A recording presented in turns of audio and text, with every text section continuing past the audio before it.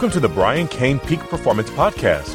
On each and every episode, Brian talks with coaches, athletes, and performers in all arenas who are putting into practice the principles of peak performance that will help you close the gap from where you are to where you want to be, to help you become a master of the mental game, and to help you start dominating the day. Hey, how you doing? Brian Cain, your peak performance coach here with another episode of the Peak Performance Podcast. And today, our guest, a Cal State Fullerton baseball current Hall of Famer? Not yet. Will be Hall of Famer at Cal State Fullerton, no question.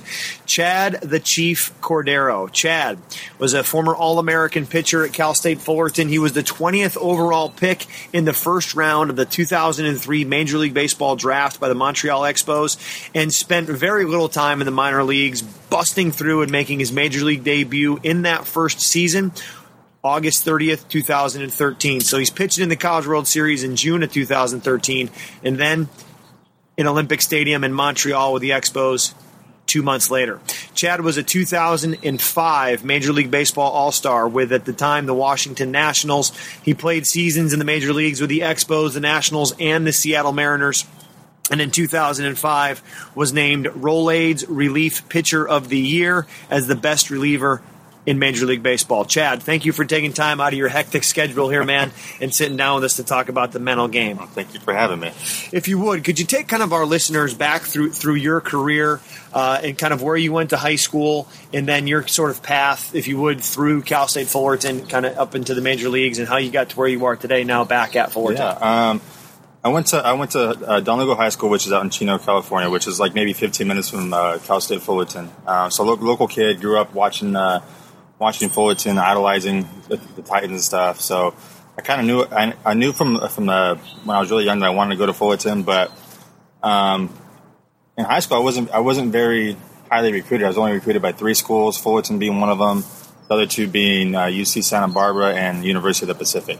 So it was kind of like a no-brainer for me. I was like pretty much a late bloomer in high school, and kind of didn't really learn how to pitch until I got to Fullerton. That's kind of pretty much what helped me get here. But was off the radar in high school pretty much until I think it was my junior year when I was facing off against a kid in the same league named Justin Germano. He pitched out in Claremont. We were facing each other head to head. I think he threw a 1-hitter, I threw a 2-hitter, and that's kind of pretty much what put me on the map with schools and as far as a major league team. So. It was a good run in high school. Had fun, and then obviously made it to Fullerton, where I think it was my freshman year is when I started closing. So. That was 2001. That was 2001, right? Yeah. So 2001, you come here as a freshman. You're a closer. You guys go to the College World Series in 2001. What was it like for you as a freshman to be pitching in Omaha in 2001 as a freshman?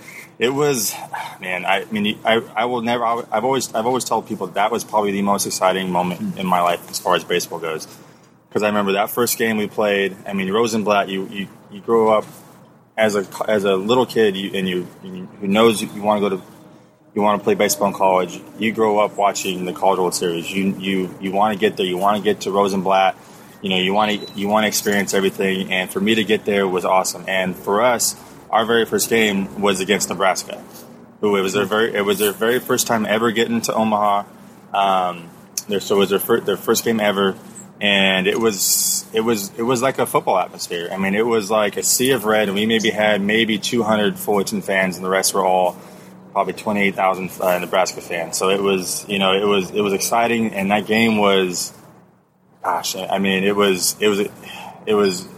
probably one of the funnest times I've ever had on a baseball field. We ended up beating them 5-3, ended up closing it. I think I threw the last inning and 2/3, 2 innings, I think it was. I can't remember exactly what it was. But, I mean, just the excitement and the roar of the crowd and the energy of the crowd is, it's something that I'll never forget. Chad, you were drafted out of high school. Is that right? Right. By the Padres? Yeah. And you decided to come to college, and then you got to go to Omaha not only in 1, but in 2003 with one of the best Titan teams of all time. Go wire to wire, number 1 team in the country. And then you played in Major League Baseball, played in the All-Star game, and one of your highlights is playing in the College World Series. What's the importance of college baseball, for that development as a person who was drafted out of high school, chose to go to college, improved his stock to become a first-round pick, what advice would you give to those high school baseball players that are, going to get drafted about should they go pro and start their career, or should they go to college? What would your advice be? For me, it was kind of like a no-brainer to go to college. I mean, it's something that I grew up wanting to do. I knew I wanted to have a fallback in case my baseball career never panned out. You go to college, you're going to get at least 3 years of schooling, and say something does happen to where you get hurt, you're going to school, you're going to get your degree, and hopefully get a good job right after that. And plus, going to college, it allows yourself to mature. You get to be on your own probably for the first time in your life. So you get to learn how to pay bills, be responsible, wake up to go to class, because no one's there to tell you to go to class. So, you get to do that all on your own. So it kind of gives you a chance to mature and pretty much and realize who you are as a person. I've seen a lot of kids who have signed out of high school, and they're not ready they can't handle the pressure. They can't handle being away from their parents, being away from their friends. And it's good. It's a grind. The minor league season's a long season. It's like, I think it's actual season is 5 months. You're gone for probably about 7. You're maybe seeing your parents and your friends maybe twice a year at the most. So, whereas in college, I grew up 15 minutes away, so I saw my parents all the time. Where it allowed me to mature, but at the same time, if I needed help, ask questions, they were right there to help me out. So, for me, college is the way to go. Because there's so many kids, like I said, there's so many kids who aren't ready for the jump to pro ball. They're not ready, for that lifestyle yet. And there's so many guys who fall into with the wrong crowds. They start drinking and start going out too much. Whereas in college, you have structure, because in pro ball, there's really no one there taking care of you. You're on your own. Whereas college ball, you have your coaches there, you have your counselors. You have your AD. If something messes up, your AD is going to get on you. So you're learning responsibility, and at the same time you're maturing and figure out the type of person that you are. I think a big part of that maturation process too for any player. And you grew up in the system, so you may not know any differently, right? Coming to Cal State Fullerton is the mental game. Right. And in 2001, you're here, you get exposed to Ken Ravizza, you're working with Dave Serrano, who's the pitching coach here at the time, now the head coach at the University of Tennessee. What importance did the mental game play in your career, Chief? And it was I always prided myself on being mentally strong. It was something that I knew if I wanted to get better and figure out what type of person that I was, that I knew I had to utilize it. And luckily here at Fullerton, we had Ravizza, and then down. It was my third year. My third year, we had you. So it worked out for me. And then I ended up taking Ravizza's class here, and because it helps you, because it makes you realize that it's just a game. There are ways to if you are struggling, to take a step back, kind of relax, find your focal point. I remember at that time, the walls were just plastered with billboards and stuff, and I remember there was a Carl's Jr. sign on the wall, and it had the Happy Star on the wall, and so I used that as my focal point. So if there was ever a time where I struggled, I would take a step back, look at that Happy Star, because it had a big old that big old yellow and red smile on his face, and it reminded me, like, it's just a game. It's just don't worry about it. There's so many worse things that could happen to you in life, and you give up a run, it's the least of your worries. So, it just helped me remind myself that it's a game. It's a game that I've been playing since I was 3 years old, and just to go out there and have fun. And it helped me. I remember in Omaha when I was facing up against Nebraska, I remember that the focal point was looking up at the big old sign that said Rosenblatt up on the press box, and I'm like, gosh, it's like, you realize, okay, this is what I dreamed of doing. I wanted to play here, and I'm here. So it's just like, why not enjoy it while it lasts? Because it's you never know. Baseball could be gone, taken from me like that, and unfortunately for me, it was later on down the line. So, but the mental game for me was huge, and like that's what I do right here, right now in the bullpen. I pride myself here at Fullerton is helping those guys relax. I'm still learning the mechanical side and the pitching techniques as far as the coach goes. But what I provide here at Fullerton, the bullpen is more of like the mental aspect of the game, helping them what to focus on, helping them to remind themselves it's just a game and not to get too stressed out over certain situations, and basically just to help them relax and have fun. You talk about having fun and being able to relax. When you are a first-round pick and you're in the major leagues and there's money at stake, and you're on TV and every move that you make is being watched by, not so much in Montreal, but, in Washington, I'm sure, thousands of people. Were you able to keep that same mindset when you get up there? Yeah. I mean, I was. I mean, I never try to worry about the business side of baseball because, I mean, unfortunately, it is a business once you get up there. But when I was up there, man, I was like, I remember the guys used to always tell me like I was like their kid brother. I was always smiling, always having a good time. Never really got bothered by too much. If I blew a save, I knew the next day that I was going to have a chance to come back and get another save. So, I was always having a good time, always relaxing, always having fun, listening to music, joking around. It took me a year before I could joke around because I remember my rookie year I was really quiet, didn't really say too much, kind of was respecting the older guys and how hard they worked through, to get up to the big leagues. But I mean, for the most part, I was always having fun, always having a good time, and just never try to get away from that. Chad, you're one of the nicest guys I probably ever met. But I will say this: when you come out of the bullpen and you go out to the mound, you flip a switch, and there's a guy out there that looks like a natural-born killer. So tell me about the difference between the Chad Cordero off the mound and the Chief when he steps on the rubber. Was it still the same mindset, or was there another different level of focus? Was there a different level of self-talk? What was going on that got you into that elite state as one of the best closers as the best closer in Major League Baseball in 2005, one of the best ever in college baseball? For me, it was just off the field, I'm very quiet, very shy. Don't really say too much. It takes me a while to get comfortable, around new people when I'm off the field. But when I'm on the field, it's like, and I used to tell people too, it's like the minute I stepped through those gates on the field, it's something like clicked in me. I mean, it's something that I grew up. Baseball, I feel was in my blood. I mean, I remember going out behind my grandparents' house. They lived behind a school, and every Sunday we would go and play softball with my grandpa. We had on my mom's side he had 5 girls. She had no boys. So we were always playing softball out there in the back in the back of the school, hanging out, and I think that's where I kind of got that love for the game. But when I got onto the field and onto that mound, I mean, it was just, I knew I had a mission. My mission was to make sure I got those last 3 outs and preserve that win. So I was going to do everything that I could to get those last 3 outs. Make sure we got that win. But I can't really explain what it was that really snapped inside of me. It's just, I loved that game that much, and I didn't want to fail. I knew that I always told myself that I was better than the hitter. Even if maybe stats wise, maybe I wasn't at the time. But I told myself, if I'm going to be successful, I'm going to be better than you. Like it didn't matter who I was facing. I didn't care if it was Albert Pujols, Ken Griffey Jr., Andrew Jones. It didn't really matter at the time. I knew my role and my job was to get those last 3 outs, and I was going to do whatever I could. That's why I always kind of had my hat all the way down. I wanted to kind of give off that sense that I was a mean SOB, pretty much. Yeah. Even though deep down I know I'm not. Right. But you can act that way. Yeah, right? Yeah. I mean, it's because if you have a presence on the mound that gives off a sense of being scared or something or being nervous, the hitter's going to feed off of that. I mean, everybody in the stands can see that. So you kind of have to.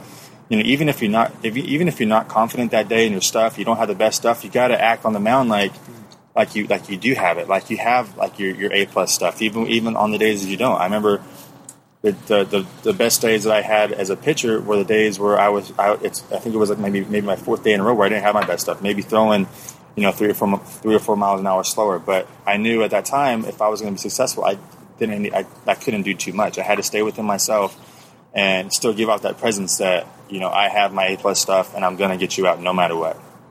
So there is an element when you're at that level, and Jake Arrieta talks about this all the time now, the Cy Young Award winner in 2015 with the Chicago Cubs. Jake talks a lot about how underneath his hat he has the word ace. Mm-hmm. Acting changes everything. He talks a lot about, this past offseason, he spoke to the TCU pitching staff and has talked about, there's days where you go out there and you don't feel good. Right. And you have to act. You have to act as if it's impossible to fail. And he said, fake it till you make it. But then he said, what really is it's fake it till you find it. Mm-hmm. And did you do some of that in your career? Was there kind of an acting part of fake it till you make it to try to not tip off that maybe you don't have your best stuff? Oh, for sure. I think it was, like I said, because when I was in D.C., I was throwing almost every day. I think I threw my second year, 2005, I think it was. I think I threw like 77 games. As a closer, and probably on top of that, getting up another 30 times where I didn't go in. So the majority of the time I didn't have my best stuff. But you still have to act as if you do. You have to give off that presence that you are on top of your game. Even on those days where you're feeling sick, you're feeling down, maybe something happened off the field. That's getting to you. You still have to go on the mound, and you still have a job to do.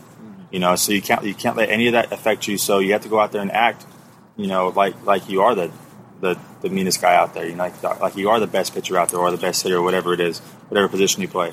So you have to give off this presence that you are the best. You're the best, even on those days where you're just feeling like you don't have it.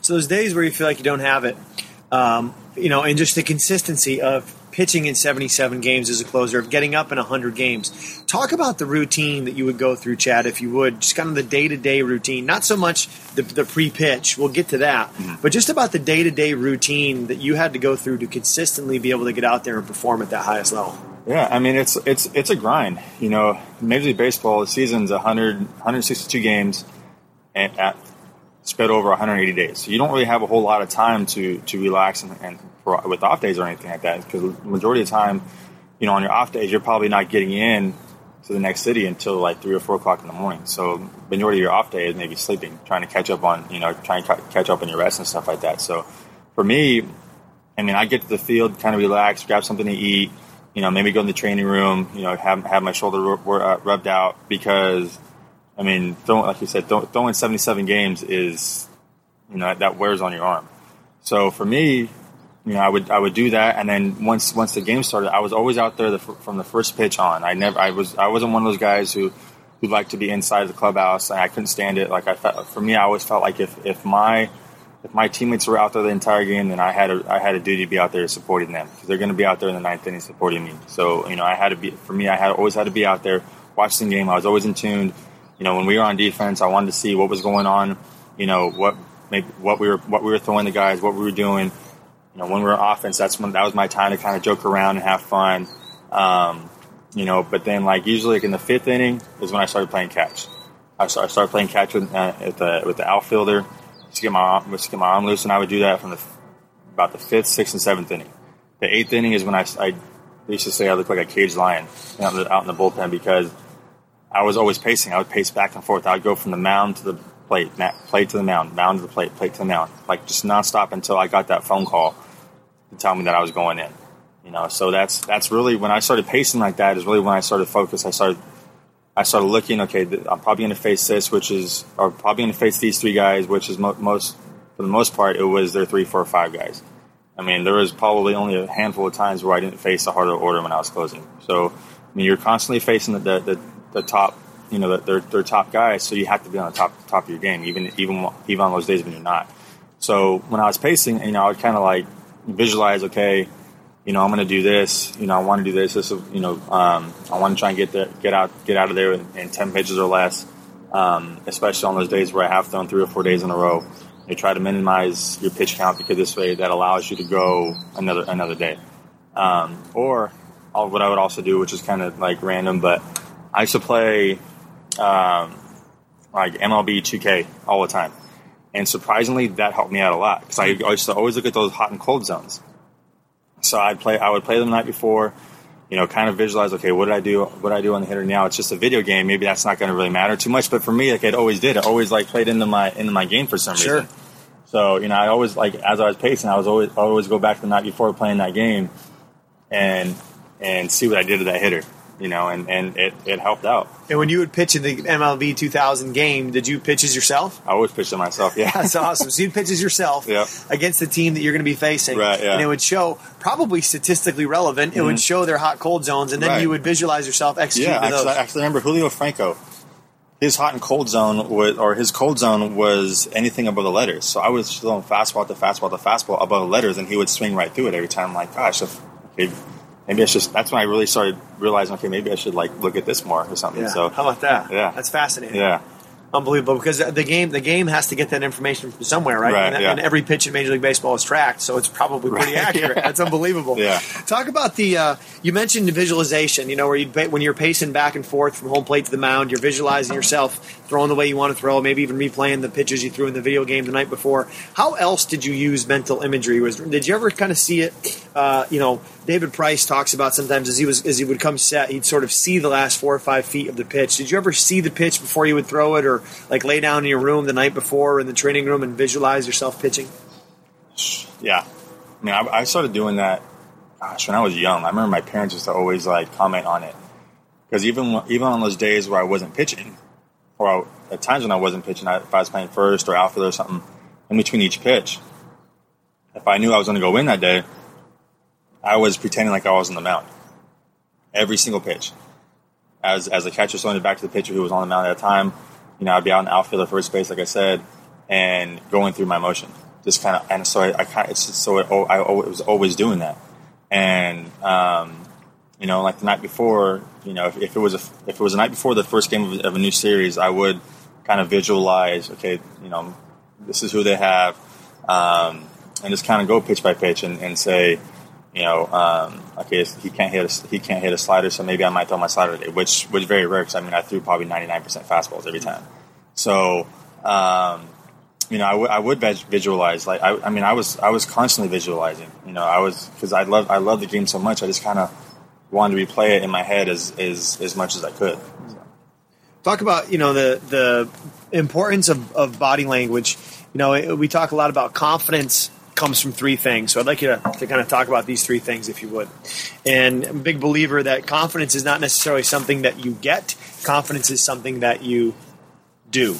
And confidence is done by what we call your BFS, your body language, your focus, and your self-talk. And you've kind of alluded to all of these 3 things already, Chief. But if you would, could you talk specifically about what was your body language like, where was your focus, and was there any self-talk when you were on the mound, now in pre-pitch routine when you're out there dealing? Right.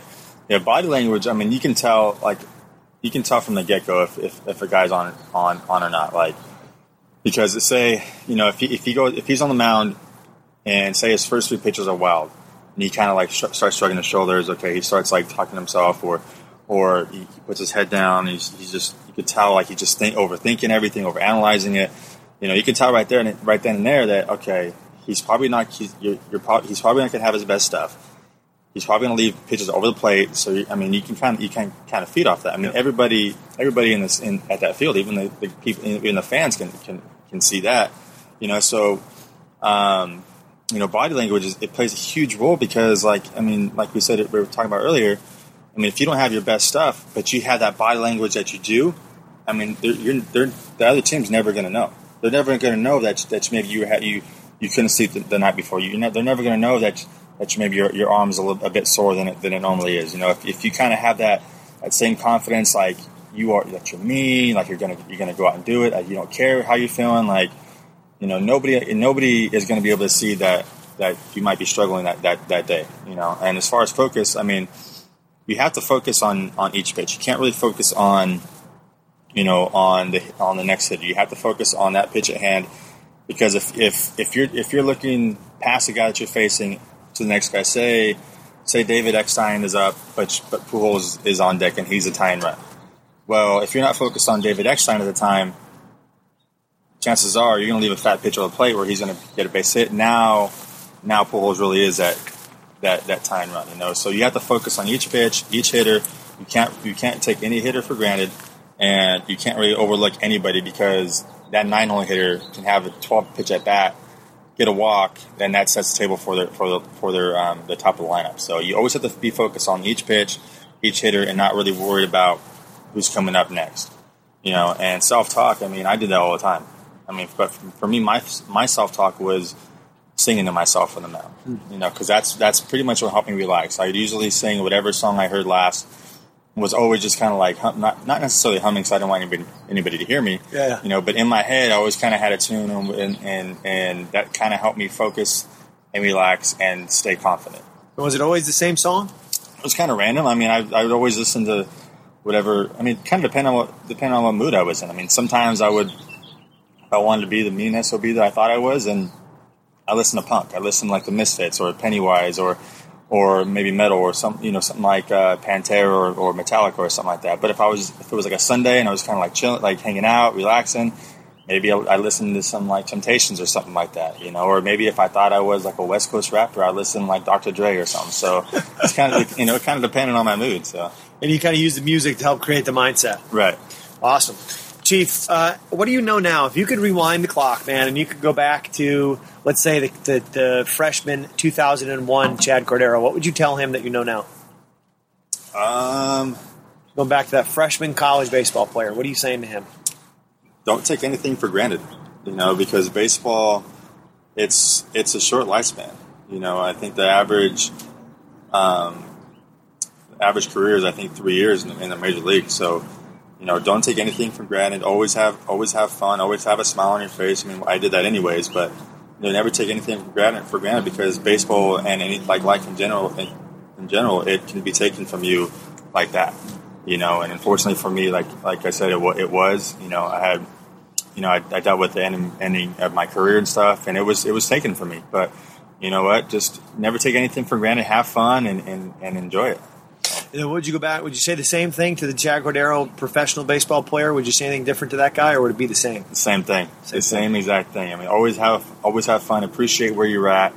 You know, because you have thousands and thousands of kids who grow up wanting to do the same thing that you do, and you have a chance to live out your dream and be a kid for another couple of years until you have to go back into the real world. You know, so you know, it was just always telling myself to have fun and appreciate everything that was given to me. So.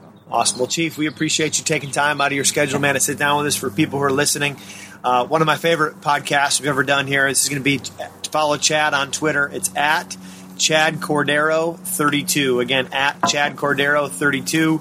And I can't wait to see how your career is going to take off, man. What you're going to be doing 2, 3, 5 years from now. It's going to be exciting. Right, Chief, thank you so much, man. Right, appreciate it. Today's podcast is sponsored by Potential Apparel. Potential Apparel is on a mission to inspire athletes to reach their true potential. If you're serious about reaching yours, then you have to go check them out. They make awesome clothing for dedicated and committed athletes. I'm a huge supporter of what they're doing, and that's why I wear their clothing with pride. Make a statement and join the movement today at potentialapparel.com. Be sure you use promo code Brian Kane with a space between Brian and Kane for 15% off on your first order. Dominate the day with Potential Apparel. Thanks for listening to the Brian Kane Peak Performance Podcast. Please make sure that you visit briancane.com. That's BRIANCAIN.com. And sign up for my Monday message, where every Monday I deliver straight to your inbox videos, interviews, articles, tips, techniques, and strategies that you can use to master the mental game. You can also contact me through my website on our Contact Us page and see my calendar of where I'm going to be in the country and when I'm coming to your area, so that we can get together and that we can continue to go out there and dominate the day. This is a production of Corn Belt Sports. The Brian Kane Peak Performance Podcast is part of the Top Coach Network.